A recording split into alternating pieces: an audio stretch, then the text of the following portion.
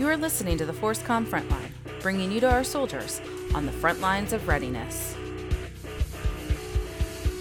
Hey everyone, welcome to the FORSCOM Frontline. I'm Ashley and I'm your host. Today we're joined by the Commanding General and Command Sergeant Major of the Security Force Assistance Command, Major General Don Hill and Command Sergeant Major Don Ferguson. Thank you both for being here. Thanks, Ashley. So, created in 2017, the SFAC is a division-level command element for 6 Security Force Assistant Brigades, and that's made up of 5 regionally aligned regular Army brigades, as well as 1 National Guard brigade that is employed as an enabler across multiple geographic combatant commands. And so, when we're talking about geographically dispersed, when we talk about FORSCOM units, we're used to places like Europe and, the Middle East and even Africa. But you have soldiers in places like the Philippines and Cambodia. Can you just talk about what your soldiers are doing in these different countries and the role that they have? Sure. But if I could, Absolutely. Really kind of set the tone of where we are now in 2023 compared to where we were in 2017, 2018 when we really stood the brigades up. Absolutely, because you two are the third Commanding General and third Command Sergeant Major, so this is a very young organization. Yeah, I tell people we're toddler. We're 6, going on 6 years old, still getting our feet underneath us.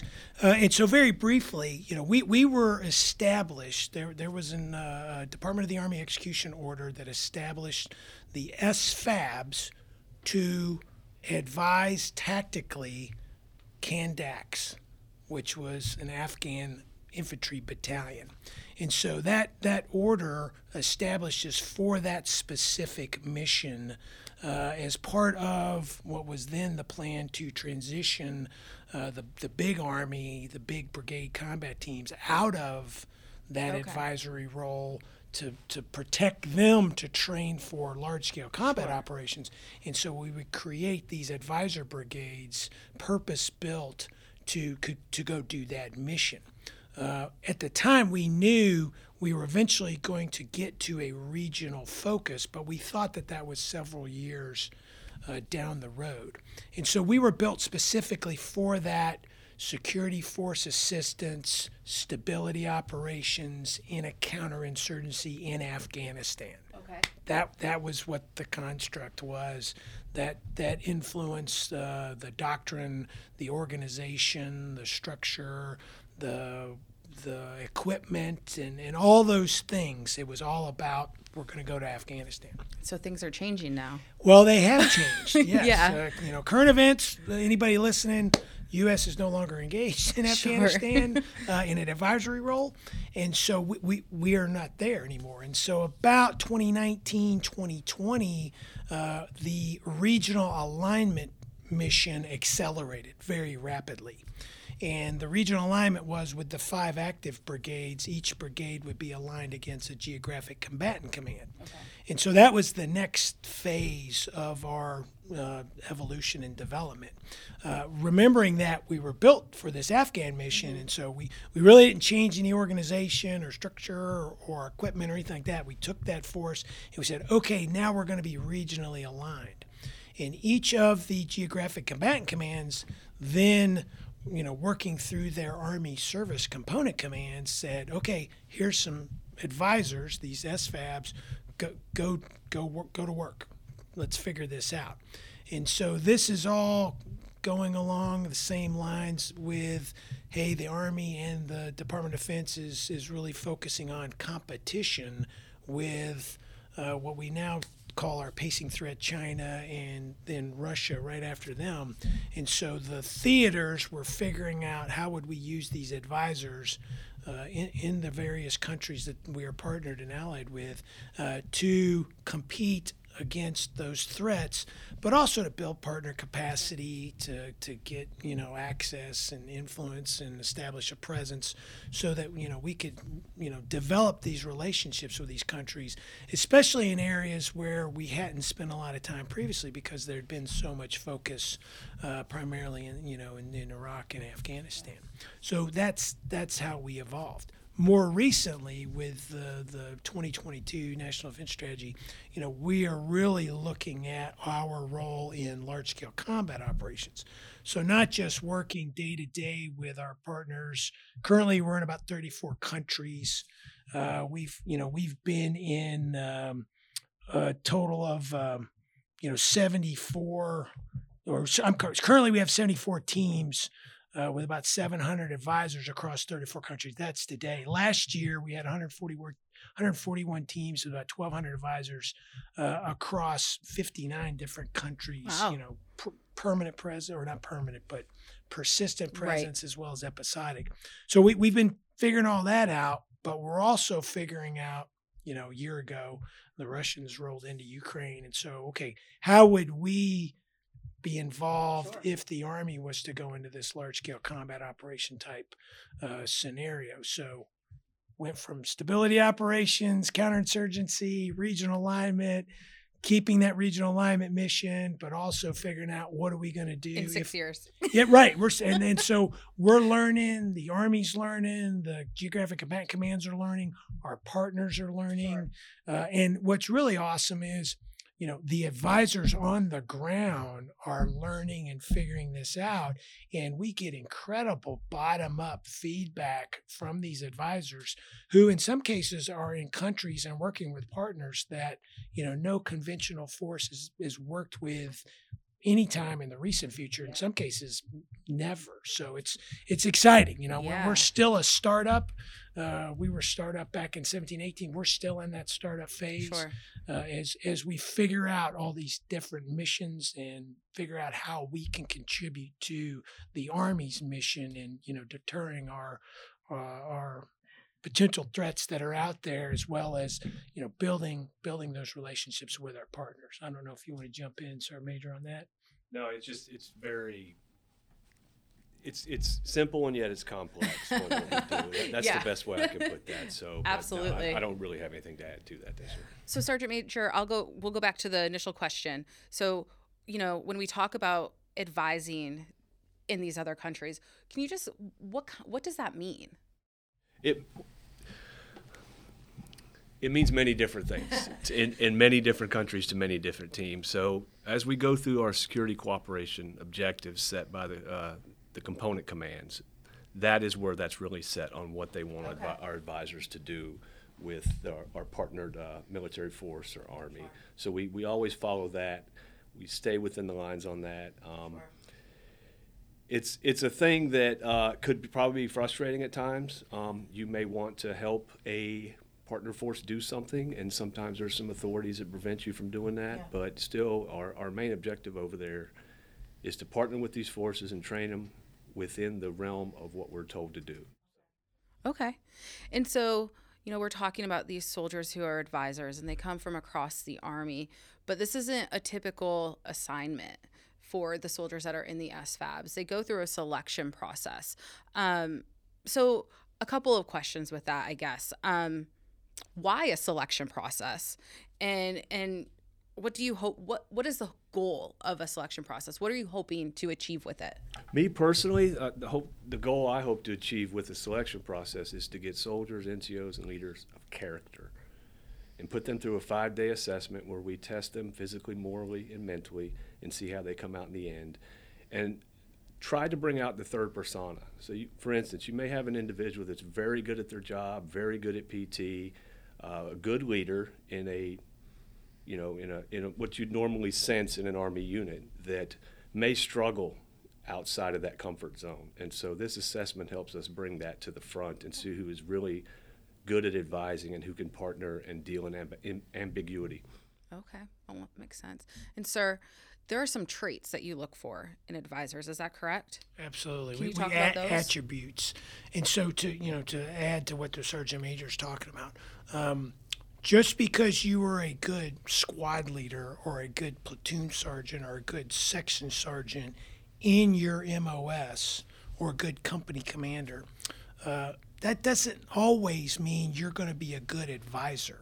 Empathy is something that the Army's, really stressing these days, making sure that we can understand the other person and see them. Wow, that's that's tough for some folks to do with another American, and now we're doing it. We're asking young soldiers to do that with a foreign partner. They may or may not speak English, so there's the language barrier. There's the obvious, cultural differences which exist as soon as you step outside the United States. I mean, we've got cultural differences within the United States, and now we're going to countries where potentially radically different value systems, and so now we need to make sure you're not just competent. That's absolutely critical, but you can respect the person that you're talking to. You can understand their perspective, and we like to say you need to be the advisor that your partner needs, and that sometimes that means that you don't just go in and go, hey, I'm the American, I'm here to tell you how to do everything. It may be, hey, what do you think? Do you need my help? Do you just want me to watch? Yeah. Do you just want me to stand here? You want some feedback. Some cultures are more receptive to external feedback than others. Like any personal relationship, you probably need to build a relationship to enable folks to listen to you, which means maybe you do a lot of the listening up front. So that's to Sergeant Major's point, we want to make sure we're getting the right folks that we can take out of this, very type A, very bias for action culture of the United States Army for good reasons. But then, take that and make sure you can apply that in an environment where you're dealing with somebody that does not work for you, does not answer to you, may not want you to be there, but we still need you to help try to advance. It's like you said, it can be frustrating for advisors. Sure. But General Miller, when we were in Afghanistan, he said advisors can't be frustrated. They've got to work through those challenges to accomplish the mission, and that's what it's all about. Well, you go. I heard a couple of thoughts here. So I talked to an advisor probably last year who was from the Philippines, went back to the Philippines as part of his team, and his connection to the culture and being able to speak the language, he said, was such a huge help. Now, obviously that doesn't happen on every team in every country that you go to, but I can imagine that having that really helped build that team and that relationship in that country. So it's interesting. And I had another thought, but it went away. So we'll move on. well, if I could, one of the things that we learned early on, the language, we get asked a lot about, hey, what's your language program? And if you're in first SFAB, which is aligned against Southcom, then Spanish is the language. Now, granted, they got the Portuguese aspects of in Brazil and that area, but it's primarily, if you learn Spanish, that's gonna really help with your relationships in South America and Central America. But if you're an advisor in Indo-PACOM, which language do you pick, right? If you're an advisor in Africa, which language do you pick? And so while the language isn't always going to be something in a short amount of time that we can get an advisor spun up on, the cultural aspects of your partner, that's something that, I can explain that to you in English. And I was going to say, is that something that advisors go through before they go to a country? Yes. Okay. And the fact that we have advisors in these countries, and then we go heel to toe in a lot of cases where one team replaces another team. You've got those experienced advisors that come out and then go, hey, let's share this, and it's the good handoff on the culture, but it's also the handoff on the relationship with the partner. So it's the cultural aspects of that partner, which is good. I would think too, and I'll go to you, Sergeant Major, if you are advising on your craft, helping another person do what you do, learn something, you're taking something away from that as well. So you're going back to your unit, your next unit potentially with, as a master of your craft or your fundamental, I would think. Absolutely, and I'm glad you brought that up because I think it's the American mentality is we go and we help people and we're awesome and it's great. And I can tell you it's a lot more reciprocal than that. So you're helping possibly someone that there is a language barrier with learn your craft. So that helps with the language barrier. It also builds rapport. Yeah. But at that same time, you're getting a whole different view of how they may view how to do something, whether it's through their institutional processes or just where they're from. Yeah. So you're gaining that, which is going to help you down the road wherever you may go. Yeah. So the language barrier, although it sometimes can be difficult, it's actually helping you grow and become a better teacher and mentor. Yeah, absolutely. And so, we talked a little bit about the benefits of an SFAB assignment. Is it a broadening assignment? If I decide I want to be in an SFAB, how does that help me as I move and I progress throughout my career in the Army? From what I've seen of more of the senior folks that I've come across in SFABs, they're moving on and taking battalions, at least on the enlisted side, and they're eventually taking brigades. So the benefit is definitely there.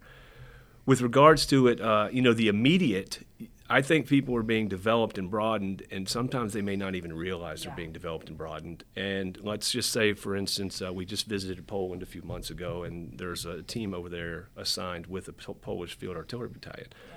So, and they're doing great. I mean, they're making lifelong friends. They're still doing what they're supposed to. They're not going outside, the box. They're sticking to what they're told to do.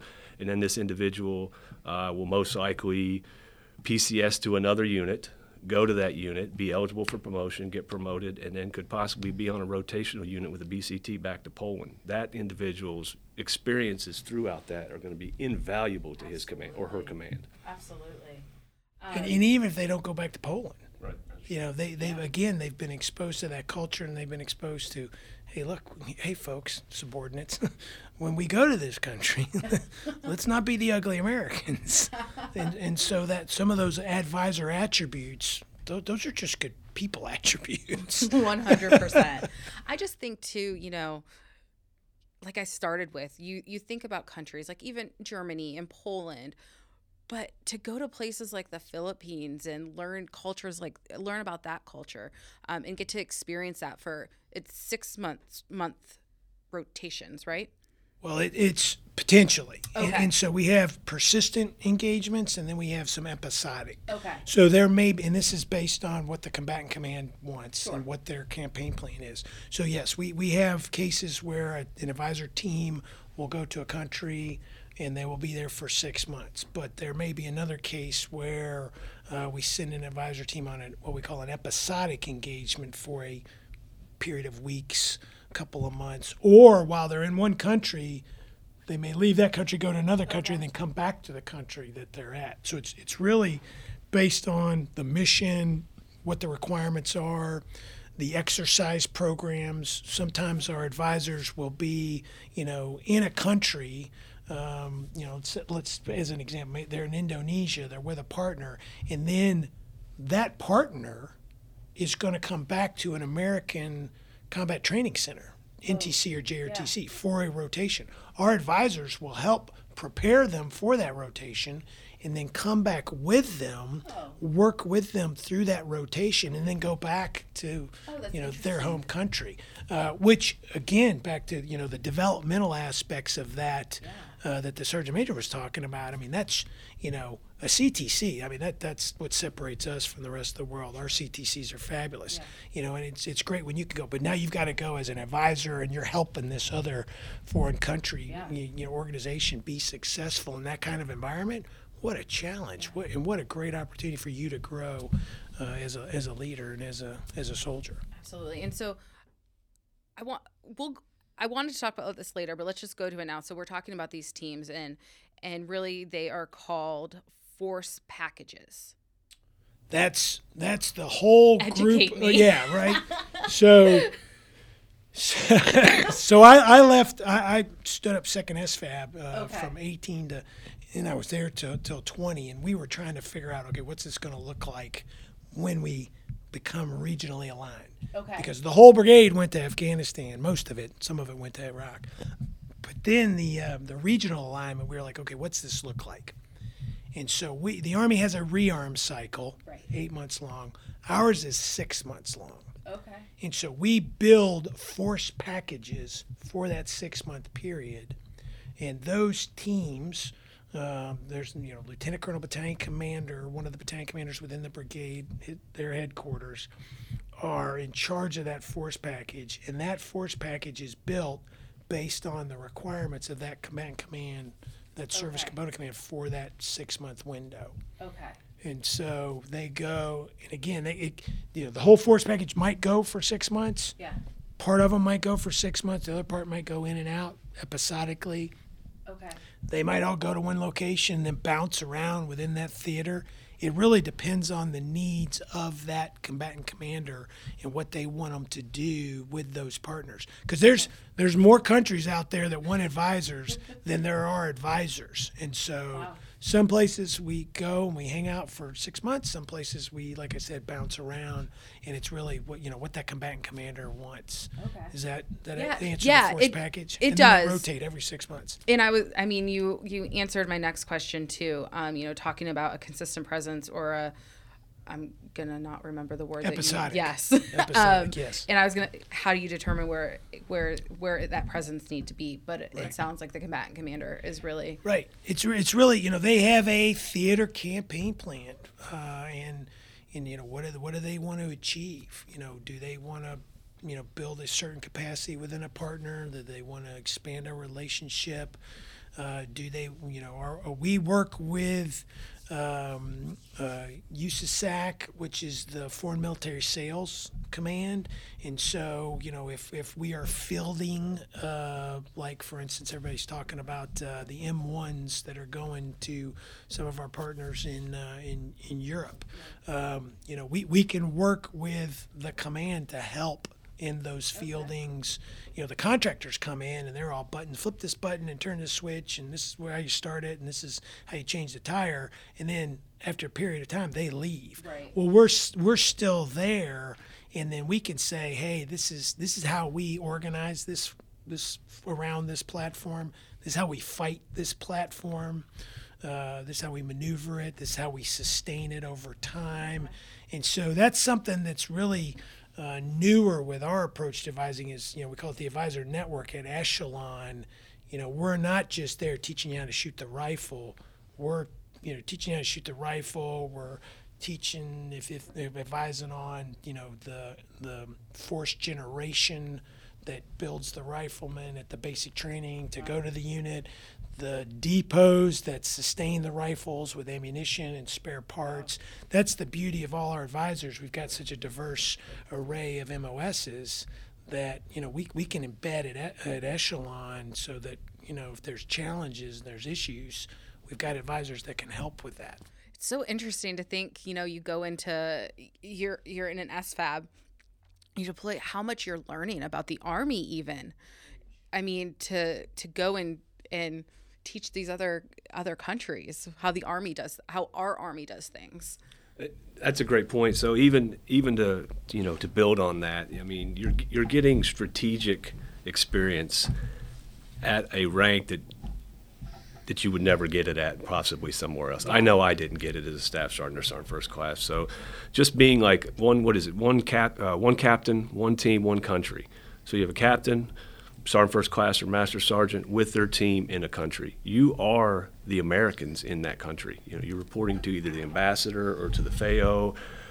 So it's immediate strategic impacts, and there's good that can come with that, and there's bad that can come with it. I always try to focus on the good. So one of the stories I like to tell is let's say you're a young captain in country X in either maybe South America or Africa, and look at it like you could be partnered with a young captain from that country's army that's the future chief of staff of that army.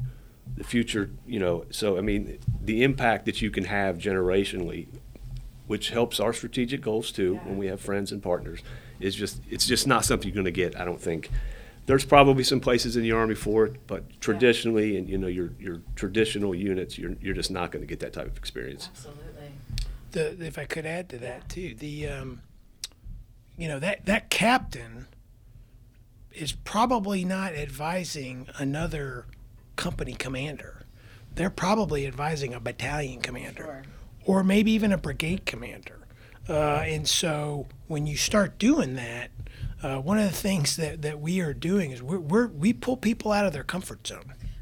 And that's the non-commissioned officers and the officers. We were just, Sergeant Major and I were visiting, seeing the validation exercises that we do for these force packages. And the scenario had, young, company grade officers and NCOs advising battalion and brigade levels. And that's, I ask, hey, any of you all been on a battalion or brigade staff? And everybody's like, nope. And so that's a challenge, but that really speaks to the quality of the folks that we bring in, that they're up to that challenge and they will go do the self-development, and we have training to get them to where they can understand that next one or two levels up, which, gets them to where they're capable of being the advisor that their partner needs. But then, when they go back out into the United States Army, they're totally prepared to operate at that next level, which is, we think what part of our responsibility to the Army is, we get good people, but we give them back even better to continue to do good things in the Army. I have so many questions still, and I know we're not going to get to everything, but I do want to talk. General Pappas talks a lot about the future fight, and so I know that the SFABs are doing a lot to help us get to the Army of 2030. Can you just talk about what's happening? Right. So one of the things that we are doing, and I talked about how we've evolved over time, and so to get to that future fight is, making sure that we as advisors, we're not just in competition, but if the big one starts, that we have a role to support the Army in large-scale combat operations. And so we are evolving that. We are refining our doctrine. We have tabletop exercises where we look and put ourselves in those scenarios and go, okay, how would we contribute to this fight? We are integrating in things like the Army's Warfighter exercise programs, which train the division and corps. We are not the training audience for those, but we are participating in those so that the divisions and corps are thinking about us, and they're thinking about how they would employ us, so that we can work together to figure out how we can be value added. And then internally, we have refined and evolved our collective training programs to where we are working more closely with the combat training centers, and we've built our own CTC-like operation in Camp Atterbury, Indiana, and Muscatatuck Urban Training Center, so that we can again explore and experiment and train for that type of fight to make sure when called upon we can be there and be value added to the force. And so that's, again, that wasn't really thought through very well 6 years ago. We are thinking through that now, and we are nested with Forces Command and the rest of the Army to make sure that we are doing things that are going to help that fight. Absolutely. And Sergeant Major, real quick before we run out of time, we've talked a lot about advisors, and we've talked a lot about these teams that come together. We're talking about soldiers from across the Army coming together into these teams. And another one of the CG's big things is engaged leadership. How do you, or what are you seeing? How are you making sure that these teams are coming together and that they are engaged and they are cohesive? What are some of the things that you're seeing or doing to get your teams there? Basically, it all starts once they make it through our assessment and selection. So the right people are coming to us. Okay. Once they make it through that. They show the advisor attributes, whether they even know they have the attributes or not. And I went through that briefly. But in the foundation, the way we have it set up, we have about a 6-month period where these teams come together. And they train as a unit. They train on the basic skills, and some of the basic skills they're going to train on they may have never trained on before, because they're going to be people on the team with them that they have never worked for across MOSs. So the level of training coming from, let's say, the individual that was tasked to train you on this and does a pretty good job of it, these folks, that's their MOS, and they're training you on their MOS to make them more inclusive. And so as that goes along and it builds through the 6-month process and we go into the collective training, that's where we really see where the teams meld and how they do as they're moving towards their validation exercises in preparation for the employment that they're going on. So the process is not fast by any way, shape, or form. So one of the things we do is we build it into the rearm cycle. They have time to integrate as a team, build their teams, go through the foundational, into the collective, then into the employment. So time is one of the things we're using. Training, there's other schools they can go to, specifically the Combat Advisor Training course down at Fort Benning that gets everybody on the same sheet of music. This person's good at this person may not be so good at this. It brings them all up to the same level. So they all have the same understanding as they go through the foundation on the collective process. I would assume, and maybe I'm wrong, going to some of these countries where you don't know the culture and maybe nobody on your team is familiar with the culture or speaks the language. Going through that experience together, I'm sure probably brings these teams together too somewhat. Just going through that shared experience. And, that would be the case if it were a new mission in a new country. So that's definitely something they have to prepare for, and they will do that, and they'll prepare for that mission in their collective phase, which is focused towards that country. Many times it's a handoff, one team replacing another way in some shape or form, and they're all part of the same brigade, so all that data and all that information is shared before they get in country. Absolutely. So we're running out of time. You guys are busy. But I want to let each of you have a final thought before we let you go. So I'll start with you, sir. Or do you want me to go Sergeant Major? Start with Sergeant Major. Okay, Sergeant Major. I'll be quick. The SFABs are a great organization. We need and want volunteer leaders of character and competence. I prefer character. We can build competence. Yeah. And, like I said earlier, we were created for one mission. We have evolved. And right now we are meeting the mission requirements that the Army has identified for us. So there was some concern, especially after we left Afghanistan. Hey, we don't need the SFABs anymore. They're going to go away. Nothing could be further from the truth. I've had this conversation with the Chief of Staff. I've had it with the Secretary of the Army. We are a high demand force across the combatant commanders. They all want more advisors. They wanted more advisor teams. There's not enough of us. To know us is to love us, whether you're a country or a combatant command. And so, we need those advisors that the Sergeant Major's talking about to do a mission that the Army has identified that it needs for competition, but also in anticipation of potential conflict. And so, we're doing what the Army wants us to do, and we're doing the best we can at it, and we're going to continue to evolve and get better so that we can be very effective, whatever the Army needs us to do. And sir, real quick, you've seen the evolution of the SFAB. I never know which one to say, because you helped build the second. Yes. So yes. You have really contributed to this I'm organization. a plank holder. Watched it from watch first from the job I had and supporting first being built. Then got the honor and privilege of building second. So I'm obviously biased. All in. I'm all in and firmly believe in this mission. This was General Milley when he was Chief of Staff of the Army. This was his brainchild, and he had a vision, and we have definitely achieved that vision. And I would argue have gone beyond that vision, and are, like I said, we're doing what the Army needs us to do, what the Department of Defense needs us to do in support of the nation. So. Firmly believe in it. Well, I know you guys are both busy, but I appreciate you taking the time to do this. I know you're only down the hall from us here in FORSCOM, so thanks for stopping by. Thanks for having us, Ashley. Absolutely. Enjoyed it. Appreciate it. That's it for this episode. You can find us on Facebook, Twitter, and Instagram, and you can also find full video episodes of our podcast on YouTube. You can just search for the FORSCOM Frontline, and we'll see you next time on the Frontline.